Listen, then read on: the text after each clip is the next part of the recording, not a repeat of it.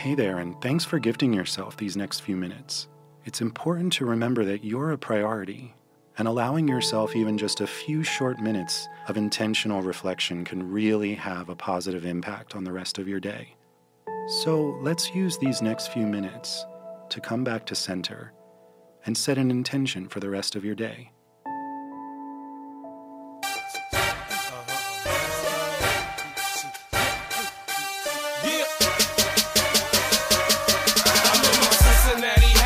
Cincinnati jersey, all on the blocks. We get it in. I'm in my Cincinnati hat. Good day and welcome to the Cincy Slangin' Bearcat podcast.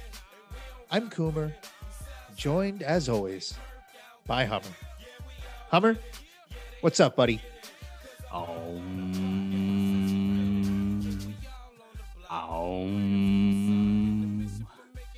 Woosah. It is a woosah day to be a Cincinnati Bearcat basketball fan. Hummer, you're right about that. We all need to take deep breaths, let it out. Everything's going to be... Nope, it's not going to be okay. The Bearcats played in the Crosstown Shootout on Sunday. I don't know when you're listening to this. You've certainly watched the game if you're listening to this podcast. And unfortunately, our beloved Cincinnati Bearcats basketball team dropped the game to the Xavier Musketeers from Norwood. What was that final, Hummer? 77-69? Yes. Sure. It was 77-69. I hate losing to Xavier, man. It sucks. I don't even like talking on a podcast afterwards.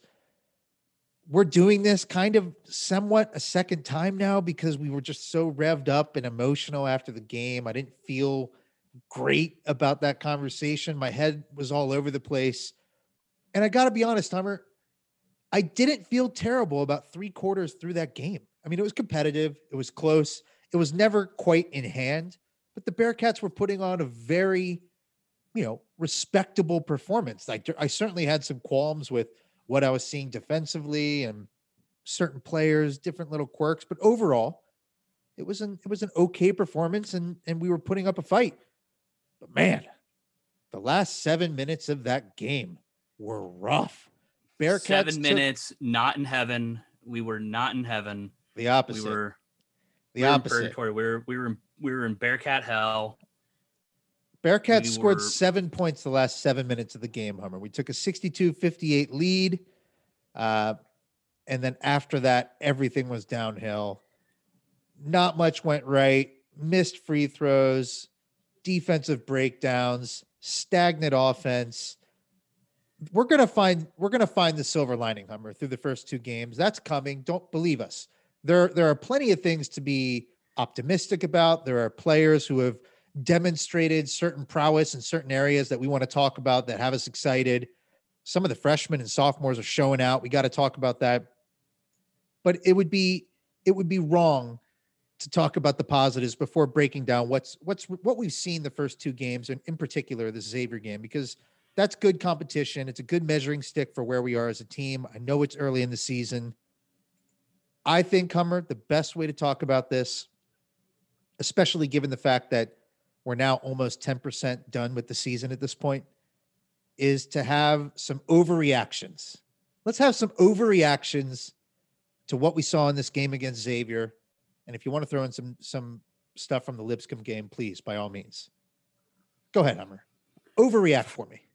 First, before we get into the overreaction, let's get something straight here, all right? The Bearcats have plenty of time, 90% of the season left. We're going to right the ship. We're going to get guys being in the right places at the right times. We're going to Brandon is going to find the optimal lineups and what guys play well together. That being said, Xavier, on the other hand, has nothing forward to look forward to for the rest of the season. They are going to be playing in the NIT, which will probably get canceled because it generate enough revenue for the powers that be in college sports. So they will not be playing for the second year in a row in any sort of postseason tournament. This was their national championship. You know what? That's it. We're moving on because, as our friend Sam Elliott says, this game really doesn't matter. It only matters to our hearts, which have been broken. That being said, an overreaction. It felt like it mattered, Hummer. After the game, it felt like it mattered to me. I'm having a Christmas ale I need some Christmas cheer in my life. Here's my first overreaction. David DeJulius. I don't even know if this is an overreaction. He is the best player on the team. Does he need to shoot more? Do we need to see him being more involved? Like, I know he's already crazily involved. I mean, like, does he need to shoot more? Can he shoot an outside shot? Are we looking at a Ben Simmons situation here where he just can't shoot an outside shot? Or is it something we need to get him some more attempts at some open looks? I love this first overreaction because honestly, it's probably not an overreaction. David DeJulius so far, 2 games into the season, 10% into the season, he has played like the best player on the team. And that's from every angle you can look at it. David DeJulius, in the minutes he's playing, is putting constant pressure on the ball handler for the other team. He is fighting through screens.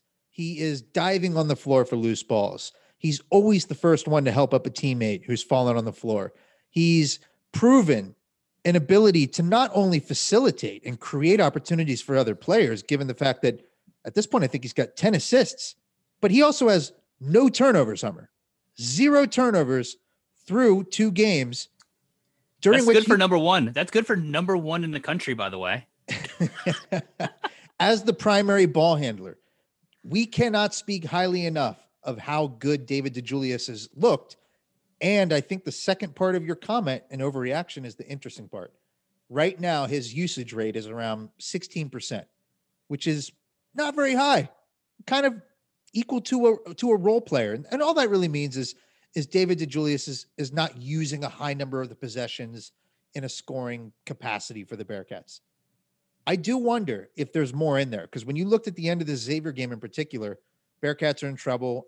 It's not garbage time, but we're kind of hanging on by the skin of our teeth. David DeJulius was taking it into the trees and finishing. Honestly, like, he's a 6-foot point guard who was finishing with really wicked high off the backboard layups, touch, finesse, those floaters. Oh. He has a prowess for scoring the basketball. And I think it's fair to ask, do we need more of a scoring role from David DeJulius moving forward? Well, let me ask you this question. I'm gonna compound the overreaction here, because on the flip side of the coin, we have Keith Williams, who, the points would say he had a great game. We'll get into that later. Who do you want to have the ball in their hands for last shot type situations? Would you rather DeJulius or would you rather have Keith Williams? I would say through 2 games, and I'm also, let's consider the fact that we have seen Keith Williams for 3 years now. This is our 4th year with Keith Williams. My personal opinion is that David DeJulius is a better creator. So if I'm thinking last possession of a game, need a bucket, I don't want David DeJulius just because he can score the ball, because it seems to be he can. When you have a floater, when you can finish with complicated layups, when you have mid-range, which he has all 3, his 3-point shot hopefully is coming around. Not only can he do that and score in all 3 phases, he can also create for others. He also has a playmaking ability where we saw it with Rapolis, this amazing 2-man game, back and forth, pick and pop. The fact that he can create for others and score for himself is why you take him 100 out of 100 times. So you do give it to him last shot. Yeah, I'm giving him. I mean, that's a long way. The way you said it, though, I thought you were about to be like, no. The only reason I asked that is because here's my other overreaction to this game. Because we know Keith Williams, like you said, we've seen him for 3 years. We're hoping he takes that big senior step, which so far, 2 games in, 10%. Once again, overreaction. Not seeing a huge senior step yet, but it still could be there. There were a couple times where the game was close, down when we were just in this huge scoring drought, where Keith Williams had, it technically wasn't a turnover, but he was untouched and basically lost control of the ball out of bounds.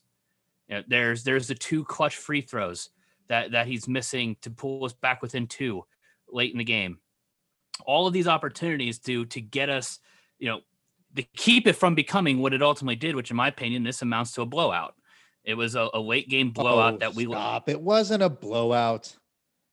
Nothing about this game was a blowout. We missed free throws down the stretch that frankly late game blowout. Late. Okay. The nittiest of nitpicks. Hey, that's what I'm allowed to do here. Overreact. Continue. That's where I was asked. That's where that question comes from. Is Keith Williams the guy? Is he the clutch shooter? Because so far, I think the other overreaction is, I think we're learning we don't have any shooters on this team. Yeah, that is definitely that's granted. Yeah, it's so hard to say this of no shooters. Here's the thing: we have a lot of guys on this team who can knock down 3-pointers, but that doesn't mean you're a knockdown 3-point shooter. So when you have David DeJulius, Micah Adams-Woods, Keith Williams, Rapolis Ivanauskas, who am I missing? And off the bench, you got Jeremiah Davenport, Zach Harvey, Mamadou Diarra.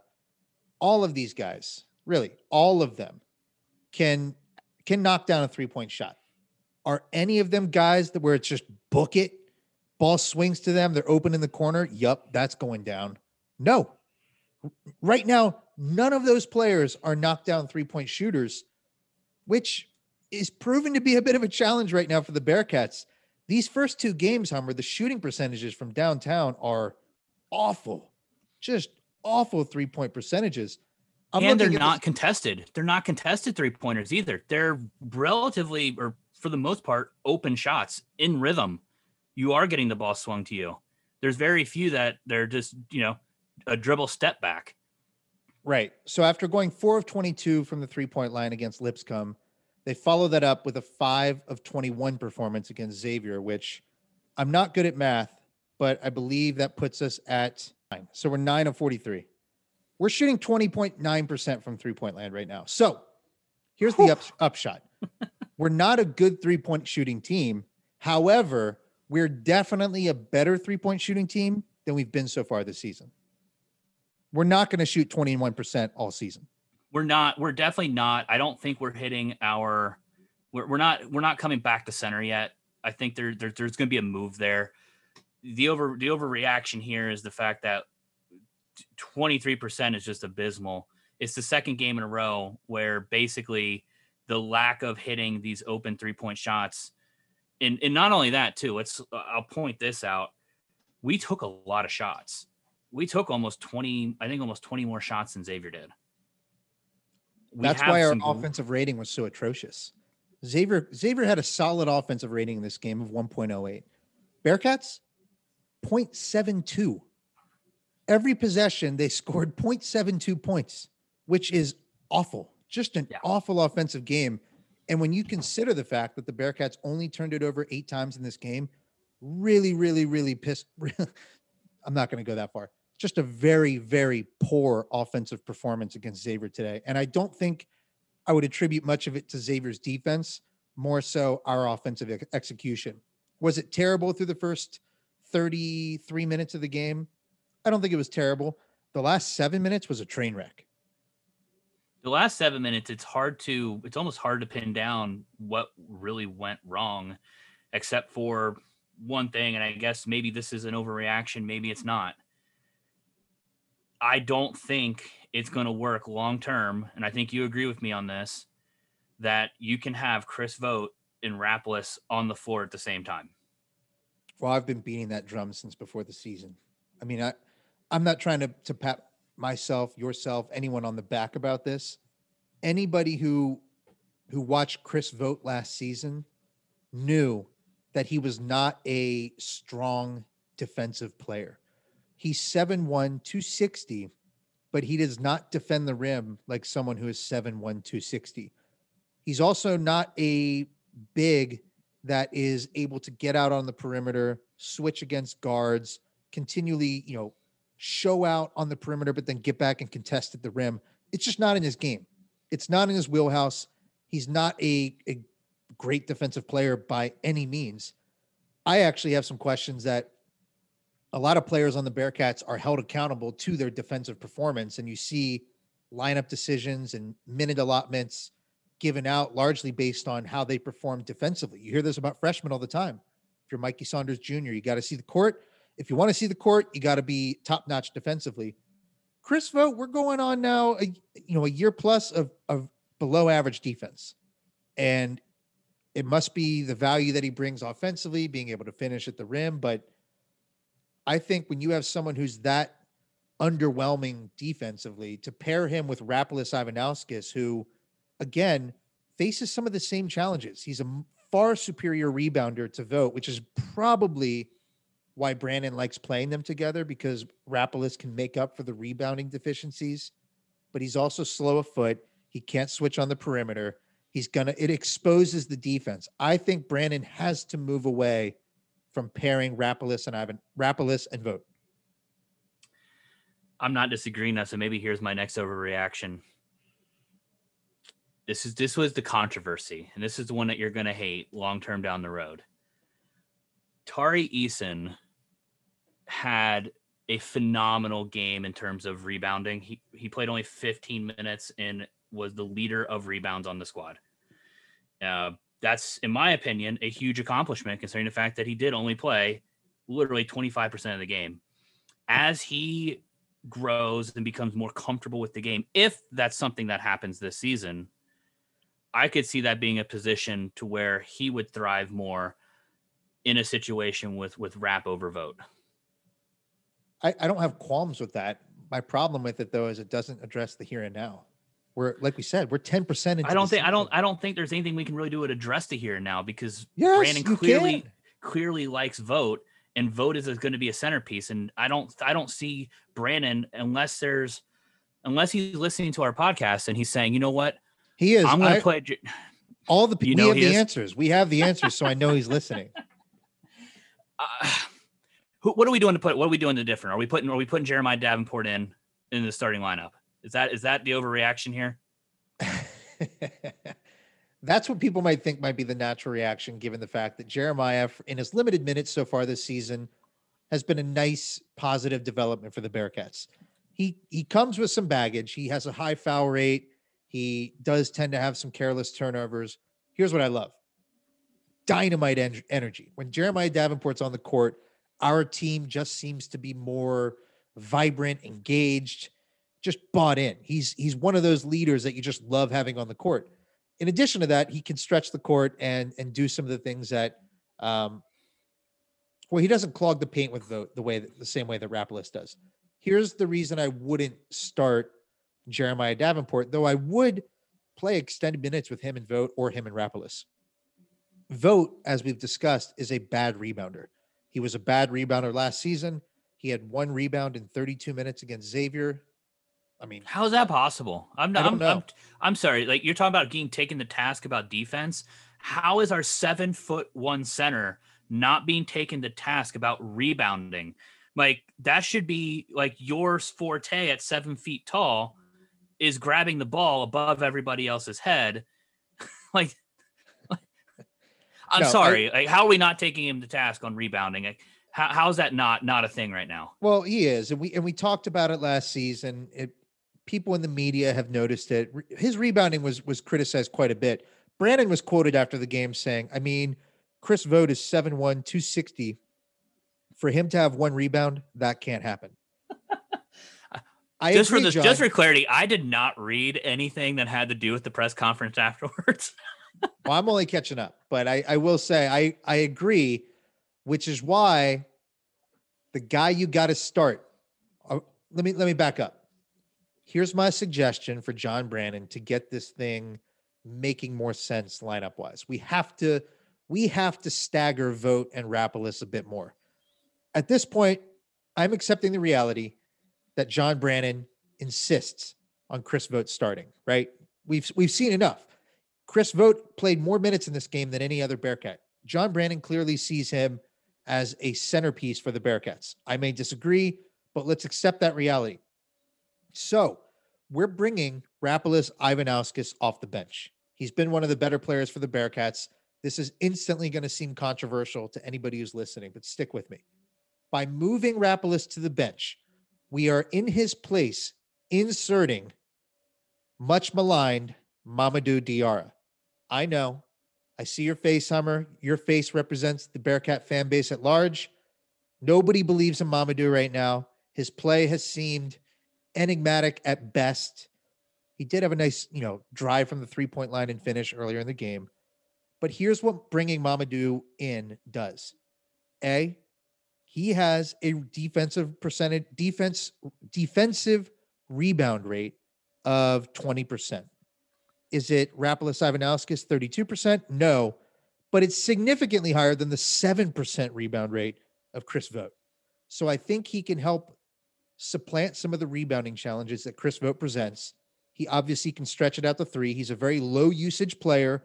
All of a sudden, the lane is not nearly as clogged on offense. And defensively, he is someone who is clearly athletic enough to switch on the guards and make up for plays that have broken down and help protect the rim. That's our best bet. After that, the benefit of bringing Rapolas off the bench is that he is a far superior scoring punch off the bench than we have right now. Zach Harvey got 4 minutes. I was hoping Zach Harvey would be that offensive spark plug. It looks like we're heading toward a place where Zach Harvey is inconsistent at best.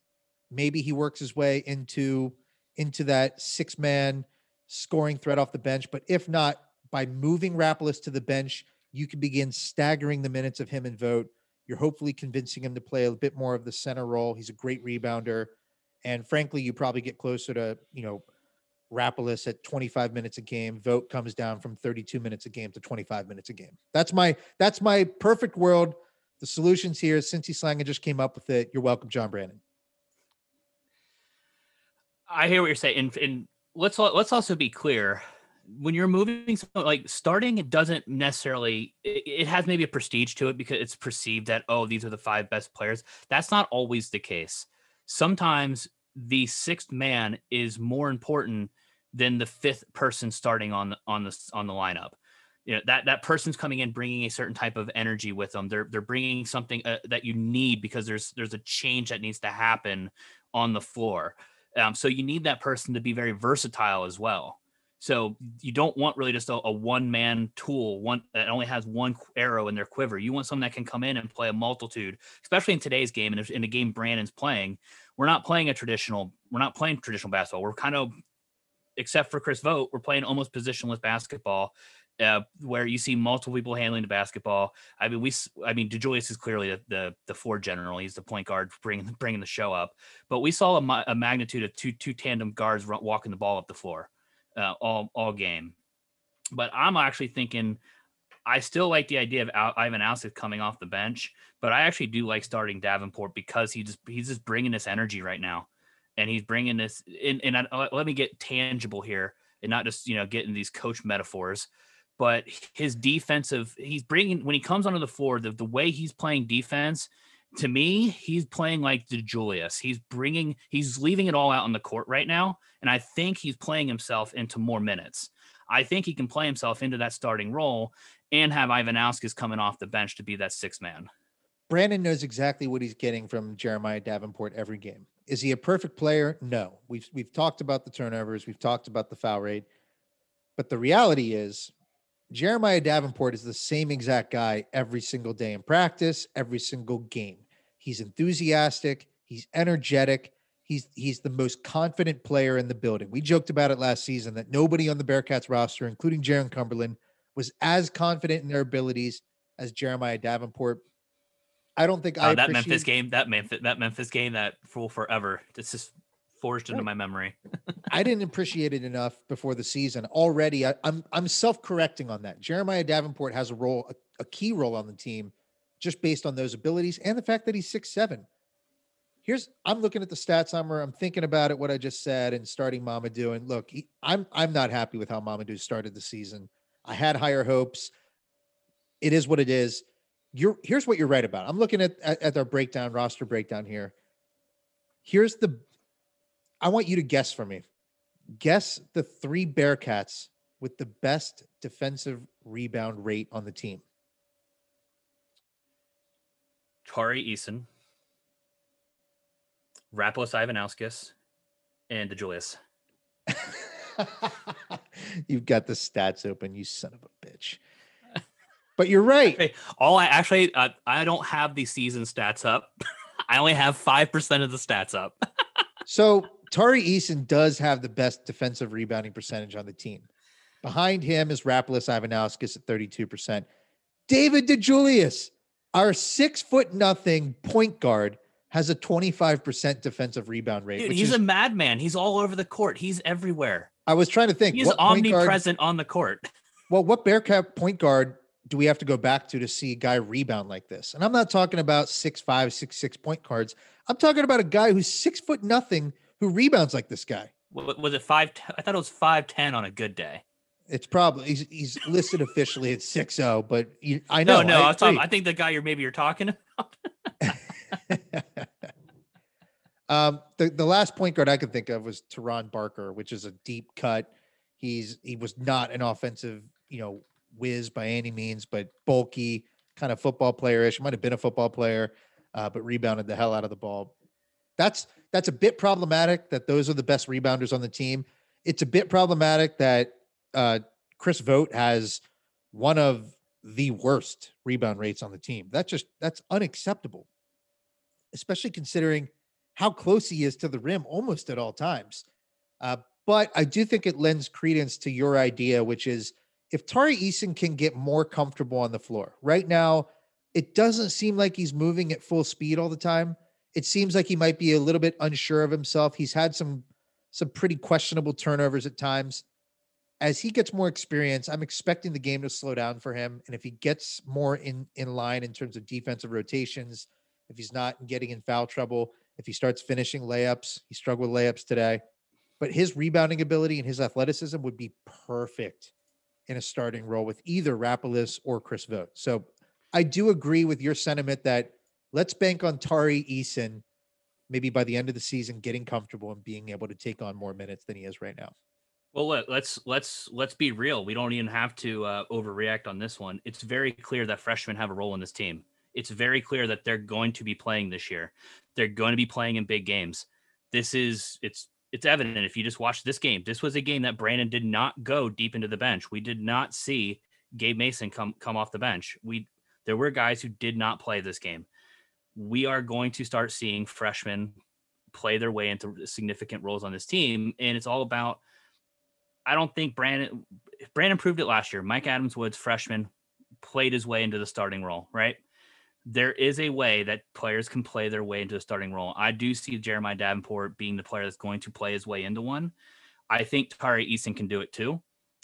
Because at the end of the day, we actually saw this last year. I know that we're talking about a shoulder injury with Vogt. We saw towards the end of last year that Vogt it's hard to say because he was injured. Now that we know that he played his way out of a starting gig, but we saw more effective. You started seeing more effective usages of other players at center towards the end of the season. Well, right now, I agree. I think that John Brand improved last season. He's willing to kind of mess with lineups. He did take Chris McNeil out and put Micah Adams-Woods in. I would say that was more obvious of a decision than we're talking about this year. What we're talking about is probably more controversial and frankly unlikely. I don't think he's going to take Rapos out of the starting lineup because Rapos is one of our best players. He's definitely pretty reliable or pretty flexible in terms of what he can do on offense. You can post him, you can stretch him to the 3-point line. I just think when he plays with Vogt, he has to be an outside player. And he's better down low. Like he's more creative. I think we haven't even seen the tip of the iceberg in terms of his passing. So if we could get him more as a feature big on the block, I think we benefit from that. And that only happens if he's not playing with Chris Vogt. But we'll see. I mean, he could continue starting Rapos and just tweak the substitution pattern so that after that start of the game, Rapos and Vogt are basically offsetting each other and not paired up as much. I would say the two biggest runs we saw against Lipscomb and now against Xavier, when we were flying up and down the court against Xavier, it wasn't with two bigs. It wasn't with Rapolis and Ivanauskas. It was with, I think, Chris Vogt and Mamadou Diarra. Even though Mamadou wasn't necessarily contributing at a high level and he looked a little bit all over the place, the lineup functions better. The guards were playing better. Lanes were opening up for the guards. So even if he doesn't look statistically like he's doing all the best work or that he's not operating at his highest level, he's probably not, but just his pure presence makes it a bit easier for Chris Vogt, or it makes it easier for Rapolis, or it makes it easier for our guards. That's all I'm saying. One of my favorite lineups that we ran out today was, and granted, this is not a long-term lineup. Let's be real when I say this. I do not expect this to ever this season be the starting lineup, but I loved seeing Saunders, Micah Adams-Woods, Jeremiah Davenport, Tari Eason, and Rapolis on the court all in that particular lineup. They played fast. They played great defense. You got to see, and this is just me being, I guess, a fan of the freshmen. You got to see the chemistry, I think, that Mike Saunders and Tari Eason have developed.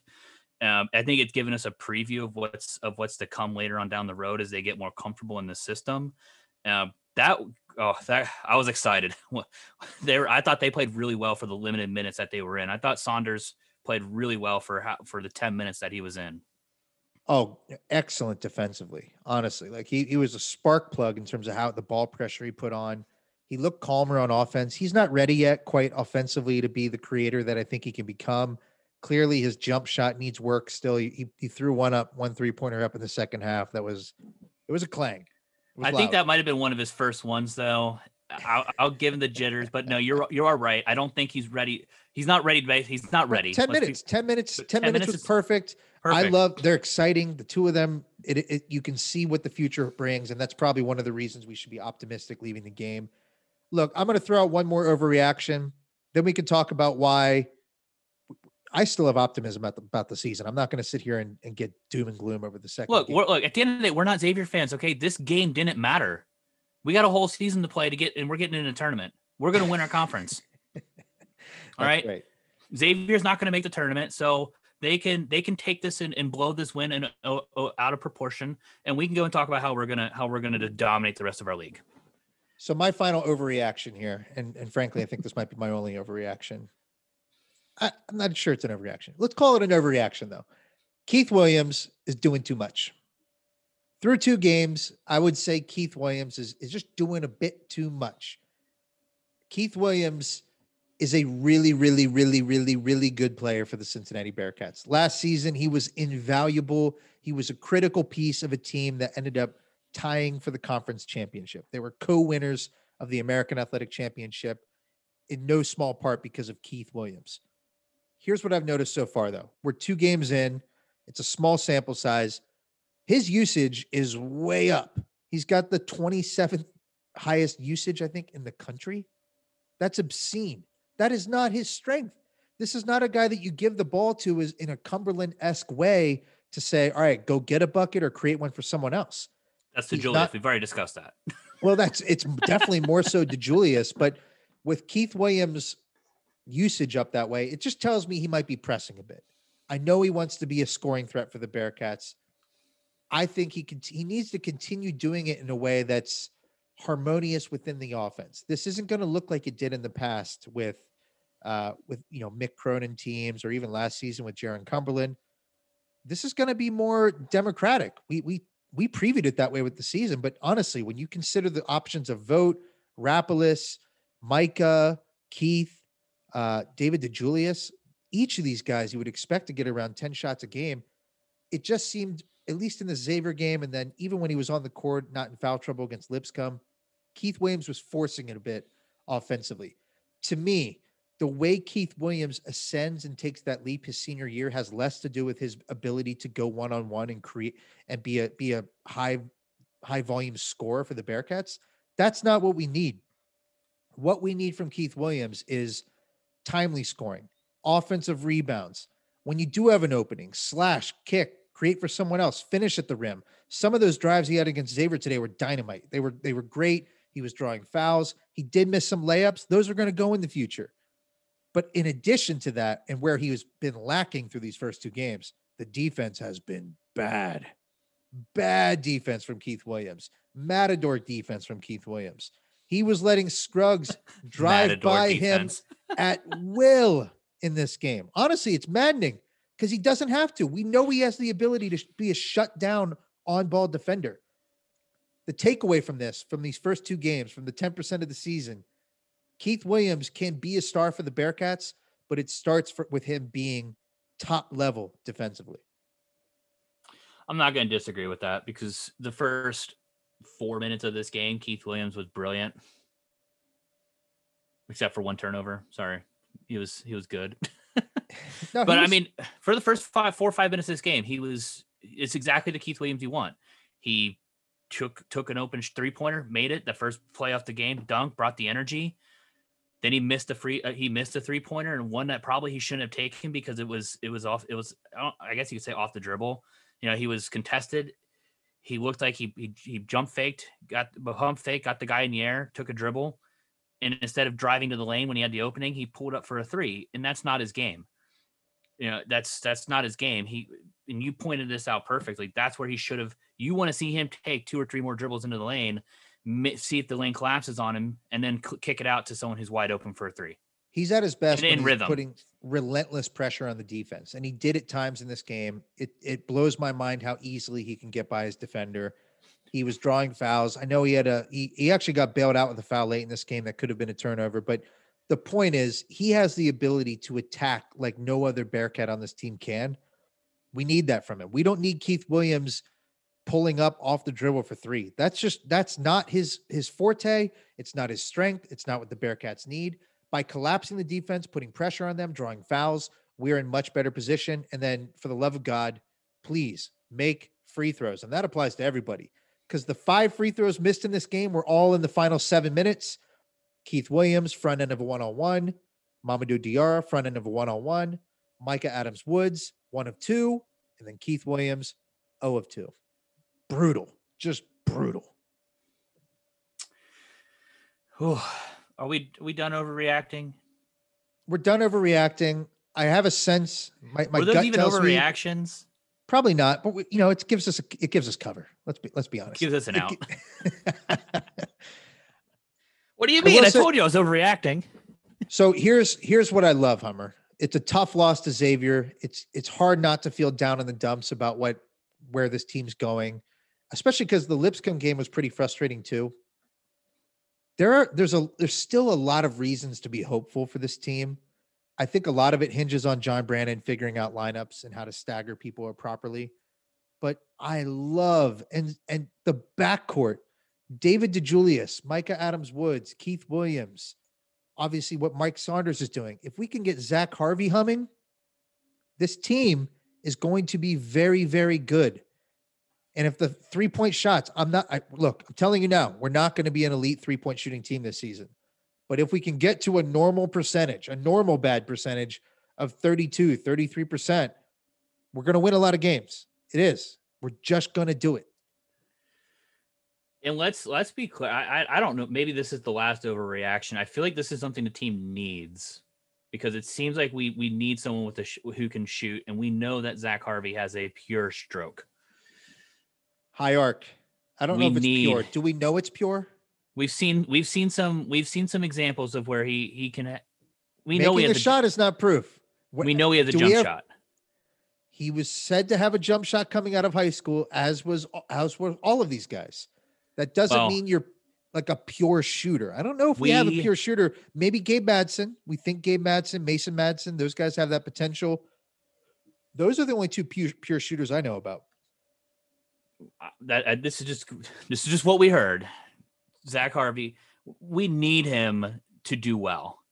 We need him to do well. We need him to earn the minutes and get on the court, get some development. Because he is a talented player, and we need to see that consistency coming from him because that's a player that you want on this squad. It may not seem like it today, playing only 4 minutes. That's not a good sign if he's playing 4 minutes consistently in every game for us. We really want to see him trend the other direction. Because at the end of the day, this team is really young, and we need the guys who have the experience, even if it's only a year. Those are the guys we need to step up. That's why I'm excited about seeing Davenport joining the likes of Micah Adams Woods as a second-year player, kind of coming into their own, embracing the role that they're being tasked to carry out. And I want to see more of those second-year players embracing their role, being an integral role of this team, because it's only going to carry us much further. Because look, I'm excited about this year, but if there's anything I've learned so far from watching these freshmen and the sophomores that we have, is it's going to be a lot. We're going to have a lot of fun watching this team for many years to come. A lot of exciting talent.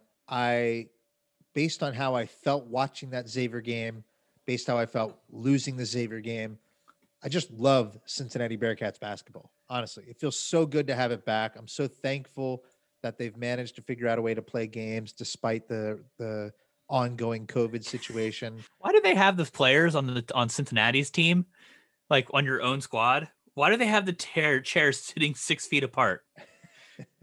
Like I'm just gonna point out some weirdness here. Like, you're not wearing a mask while you're playing. You're obviously interacting with your team. Yet everybody, and then you practice together. Why are we being dumb? Just let them sit together. Is it as simple as optics? I mean, they did the same thing in the excuse me. They did the same thing in the NBA. I don't know why. Masks. I guess. Well, if you're not in the game, like Gabe Madsen was wearing a mask throughout the game. No, I get that. Like, doing the same thing. You're just being safe. They're gonna practice tomorrow. They're gonna be practicing tomorrow on the court together, not wearing a mask. Well, I think they practice in masks. We saw highlights of them practicing in masks. Do they? Probably not all the time. I don't know. Take the precautions. I love watching them play. I'm happy Bearcat basketball is back. Look, stick with them. I still believe. I'm a little bit frustrated. I just want to see it. Like John Brandon, can we just win some games decisively? I know you're not going to do that against Xavier necessarily, but when we play Furman, can we just beat Furman down? Can we just decisively win that game? Throw 100 down, waste the 40% from 3-pointers on this game. Let's just bury them. But Coomer. Well, let me say one more thing, Hummer. And this is about John Brandon, because we put a lot of talk into the players. I'll say this about John Brandon from his first year now plus. Defensively, we are not elite. We have not been elite. I would say the numbers grade out better than they do offensively. Here's the thing about the offense. Offensively, from an aesthetics standpoint, we look different. The ball is moving around faster. Cutters. We see guys moving without the ball. We've seen some dynamite possessions. Here's what's not happening, though. From a production standpoint, our results are not all that different from what we saw with our previous regime. Offensively, it is not clicking yet, and it has not clicked yet in the John Brandon era. We need that to turn around. John Brandon's era also depends, in my opinion, just a lowly podcaster's opinion, on hitting your open at a reasonable clip, your 3-point shots. He's all about hitting high percentage shots and then the 3-pointer. If you're not hitting the 3-point shot in his system, it's not going to work. But that's what Bob Huggins used to say. That's what Mickey Cronin used to say. If we just make some shots, well, guess what? You have a hand in that in terms of coaching, in terms of training, in terms of practice. Well, that's what I'm saying. Like, if we want to see why it's not working, these are the choices you make. No, it's not working. And you might have to adjust it accordingly. Looks different. The results haven't been all that different yet. We need it to click in. I'm hoping, I'm wishing, I want to see that John Brandon offense click, and I want to see us, operating at a different sphere. I still have faith that it's going to click. I'm not losing the faith, but I would also be remiss if we end the conversation. We're talking basketball. We're down in the dumps. Well, we're upset. We have a really big game on Saturday in football. Right. Ooh, yes. Bearcats take on Tulsa, who have risen into the ranks 4 spots this week. Number 18. Another chance. Is that in the AP? Because the playoff rankings come out when? Tuesday? That's the AP. They're 19 in the coaches poll. Look, here's the reality of the situation. And this is, fine. Here's another, I'm emotional overreaction. It sucks. I think the playoff race is all but finished. Well, we should hit on that. We've had 2 weeks of no Bearcats football, but a lot of football happened in between. And a lot of it was not good for Cincinnati Bearcats in terms of the college football playoff. Yeah. So the biggest thing is that Ohio State did play their 5th game. The Big Ten has also said that they will basically change the rules if they have to cancel against Michigan Correct. next week. I told you that would happen. So Ohio State will be in the Big Ten championship either way. I still think that's you know what? This is where if you have kids, cover your ears. I think it's bullshit that a team only has to play 6 games or 7 games to be considered the best in the land. But whatever, it is what it is. I did hear some interesting things in the car this morning from some talking heads that they are almost convinced that the committee will not put in 2 ACC teams. So they are convinced that it will be either Clemson or Notre Dame. But either way, I still think we're screwed in that regard because Texas A&M is going to take that 4th spot from us. I don't think there's going to be some altruism from the committee, even if we were to beat Tulsa twice in a row.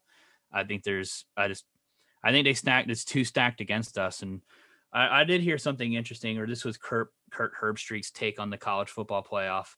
And it's almost like he's not a fan of it because of exactly how we're feeling about it. It's almost like the season doesn't matter if you're not in the playoff. And as I'm hearing him say this, I'm like, well, Kurt, why don't you be the biggest talking head in football to push for an expanded 18 playoff? Because the 8 teams gets enough of the top 25 in that 8th spot is easy to fight for. You know what I mean? You got someone sitting in the top 10 at 6-2. You know, you got Cincinnati at 8-0. You got Miami at 8-1. Indiana 6-1. You get a lot of teams that are down there that have those 1 losses that can be fighting for that spot. But we're so hung up, and then people want to say that the playoff was designed to create more controversy. Does anybody remember the system before this? It was called the BCS bowl game system. We all argued over who was 1 and 2 and who was going to the other bowls. It was the same argument. The only difference is if you get into the BCS bowls now, you get a chance to play in the playoff or in the championship game. That's the only difference that we have now. And it's frustrating. It's frustrating when you hear someone like Kirk Herbstreit even saying this and acknowledging that it's frustrating, but yet he doesn't want to offer a solution to it. It's just, we should just abandon the whole system to go back the way it was. I will say this, the playoff is way better than what we had before with the BCS system. Agreed. Like with the Bearcats going, potentially 11-0, and we're legitimately in the conversation. Unfortunately, it doesn't seem like things are going to break our way. Texas A&M had a game against LSU. They had a game against Auburn. Did they win either decisively or convincingly? Not necessarily. Are they that much better than us or deserving than us? Not necessarily. But what's happened, Hummer, with this season, to me, is why I've never been as passionate of a college football fan, especially being a fan of the University of Cincinnati. The way the system is constructed is just not it's not to see everybody get a shot. That's just not college football. College football, it's a brand. The brand is Alabama. The brand is Ohio State. The brand is Notre Dame. The brand is now Clemson. That's what it's constructed to be. The arguments are always, well, how did this team fare against this team? Well, this season, despite the Bearcats, getting in 11 games and hopefully ending up undefeated, there wasn't a lot of opportunity to play those, cross matchups against the SEC or the Big Ten. That's the thing. We shouldn't have to. We shouldn't have to do that. You want to know why? Because the math says, if you go by the analytics, that the AAC is better than the Pac-12. Does it really say that? Yeah. Like our football conference, like the Pac-12 is horrific. But the Pac-12 is not ever getting considered for the playoff either. Hasn't it been over 5 years? But if USC went undefeated this year and they would have, if USC goes undefeated, they're in the conversation because they're USC, because they're a brand, because they can draw an audience, because it's the Pac-12. Why is the AAC getting so much shit on? I'm just cursing up a storm here today. I know, but here's the thing, Hummer, about the AAC. I'd love to hype it up. We're a better conference than people realize. Memphis, SMU, Central Florida, these are all teams that are respectable.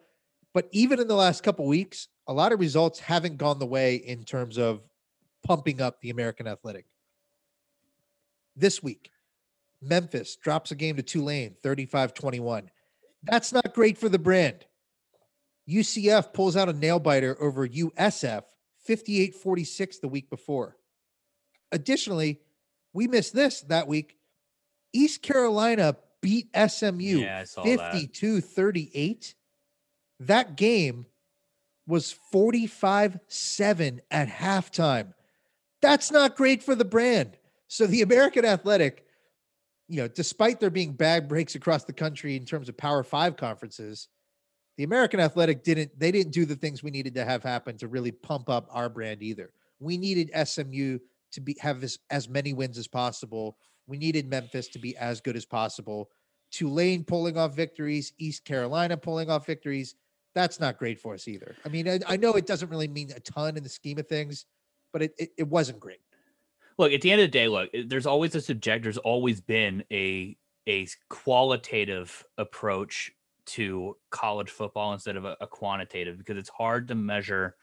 It truly is hard to measure one team versus another when you're saying the leagues that they play in, because each league is just so vastly different. At the end of the day, what's the why isn't there, or why don't they actually take some sort of quantitative approach to it too? I'm sorry, Clemson, you lost to Notre Dame. You should not be number 3. You should not be in consideration when there's a team, Ohio State, behind you at 5-0, a Cincinnati 8-0, and a Coastal Carolina at 10-0. I'm sorry. I do believe that should be something that's taken into consideration. At Texas A&M at 7-1, Florida at 8-1. Florida or Alabama is going to have one loss this year. It's not the business one model. One's going to have two. So I mean, it's like model. That's what I'm saying. Business model. That's what's frustrating about this whole program. This whole playoff. That's where it's just, look, open it up to 8 teams. Let the one wins fight for those last 2 spots. Give the Power 5 conferences or whatever their champion each a spot, two spots, and then the at large to a group of 5 team.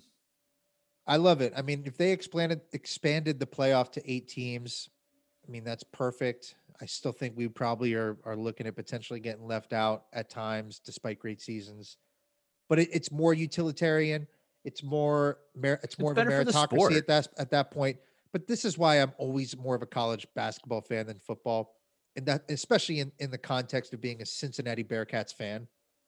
Look, every year we go into a basketball season, we know if we're a really good team and achieve, ridiculous heights, we can play with anybody in the country. Well, guess what? We're going to have a chance to prove that, because there's a 68 team tournament where it's one and done, win and move on. You're going to have a chance to go on a magical run and make history as a Cincinnati Bearcat fan. We know we're going to have that shot. Look at the Cincinnati Bearcats football team. We are having a historic season relative to what we've done at any other point in Bearcat history. We saw the same in 2009. Well, look, what's going to happen? Where is this going to end? We're going to get a New Year's Six Bowl. It's still going to be a great success. But at the end of the day, despite having probably the greatest Bearcat football team in history, we're not going to have a chance to prove it on the field against the big boys. That is disappointing. It's frustrating. It's annoying. And what kills me about it the most is like I said, when you get guys like Kirk Herbstreit or any of these other talking heads to talk about how the playoff have made the rest of the season non-important. Well, stop talking about it being non-important and put your money where your mouth is and start talking about the solution. And where we all know the solution, expand it to 8 teams. That's what's best for the sport. More teams in the playoffs in this case is not a bad thing. It just means more awesome football at the end of the year. It means you get a 1 versus 8. You get a 2 versus 7. Like, you get awesome matchups for 4 weeks. Like, it's awesome. A whole month of just awesome college football. And I don't like the New Year's Six Bowls get wrapped up into it now. You are now the first round of the playoff. And actually, we get to put an S on it. It becomes playoffs. I could stop giving you grief about that. No, I think Chris Vanini made a great point that the Pac-12, the fact that they're not consistently competing to be in the playoff, the Big 12 obviously is having their struggles. Those things might play into getting an 18 playoff in the future. still going to be tough for those, the G5 programs. However, the more teams that are qualifying, the better shot we have. I hope we get to that point. And you're right. Kirk Herbstreit, man up and advocate for this. If you know it's wrong, if you know that the sport is becoming a bit dull in the sense of being predictable before the season even starts, advocate for it. Use your platform to do the right thing. 18 playoff. Let's go. So look, things haven't changed. Everybody wanted to be in the BCS bowls back in the day. If you weren't making a BCS bowl, you didn't care. Once you had that second loss, you're kind of like, oh, screw it. Season's over. We're not going to we don't get to travel to Louisiana, New Orleans for a fun weekend. Nope. Oh, we have to go to papajohns.com bowl in Louisville, Kentucky.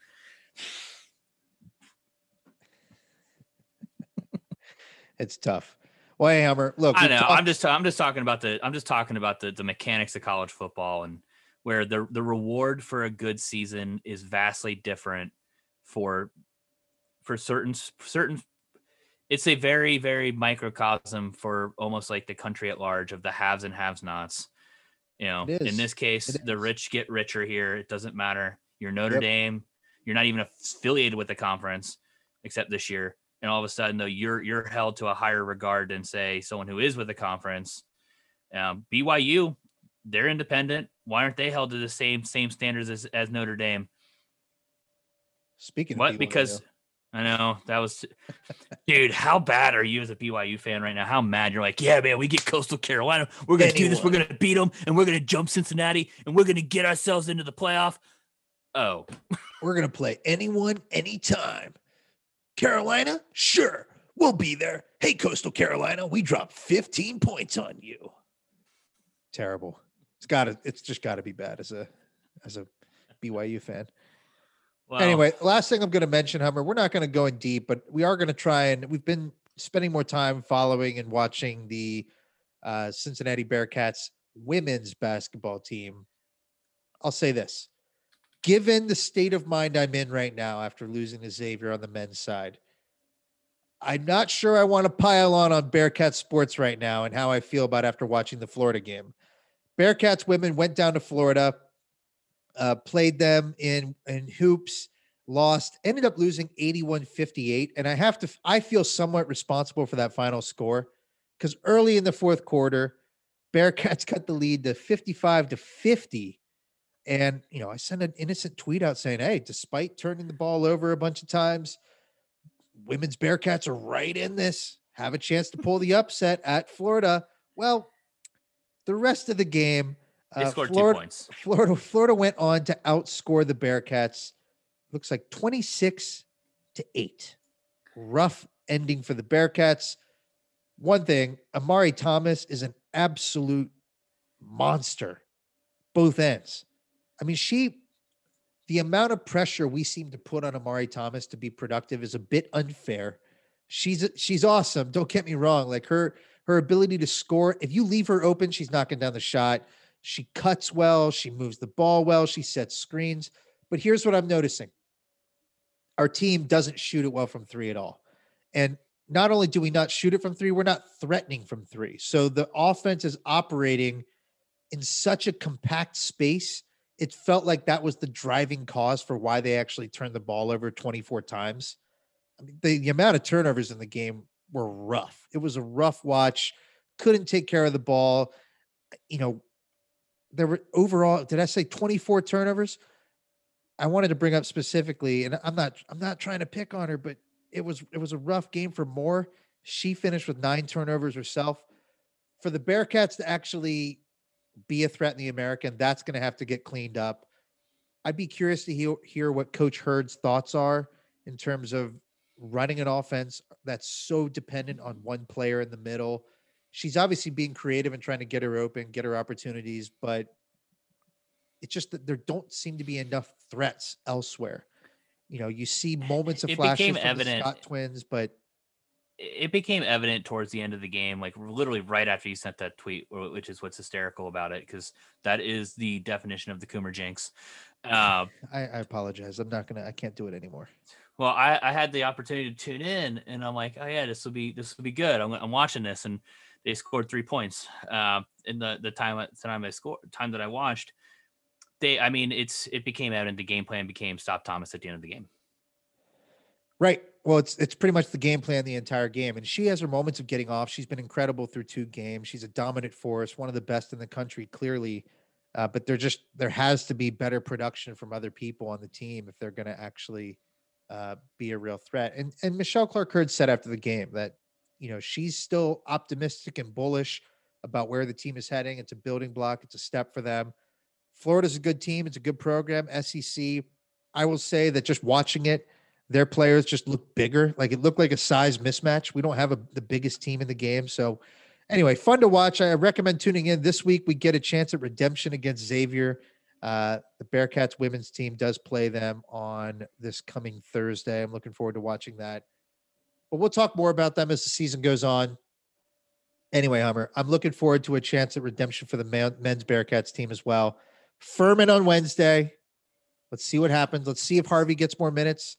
Let's see if DeJulius continues his ridiculous play. Let's see if there's any crazy. Let's see new rotations for Brandon. Who knows? Let me call it. Let me just we'll just throw a prediction out here. Do it. We're going to see everybody play again against Furman. Yes. Do it. Hey, can Mason Madsen get healthy enough so that he can maybe play his first game as a Bearcat? If he is cleared, he will play. That is my prediction. Furman is not a team which should be a close game. Hopefully it's not. If it is, that is actually more telling for how this season is going to be. At this point, this will be the 3rd game. You would hope that we're starting to get the rhythm of the offense down, and start moving towards seeing, do we have a zone offense? Hey, I'm gonna mention something real quick here, Hummer. In Ken Palm, we're the 63rd team in the country. Furman is 64. Oh, maybe not then. Very good. You want to take back that prediction? No, I still think we're getting people involved in the game. They haven't played anybody, but they played Tusculum, USC Upstate, Southern Wesleyan, Charleston. They've blown out all of those teams. So, and they've done so with 95 points, 91 points, 89 points, 81 points. Defense is going to have to show up. Don't take it for granted. Ken Palm doesn't lie. Ken Palm is showing Furman as the 64th Ken Palm team in the country. Look out, buddy. All right. That may be true. I'm still seeing everybody getting into this game. I hope so. I hope you're right. Well, let's leave it there, Hummer. We've talked enough. Go Bearcats. I'm optimistic. I feel hopeful. But man, I hate Xavier. Take it easy, buddy. Cheers.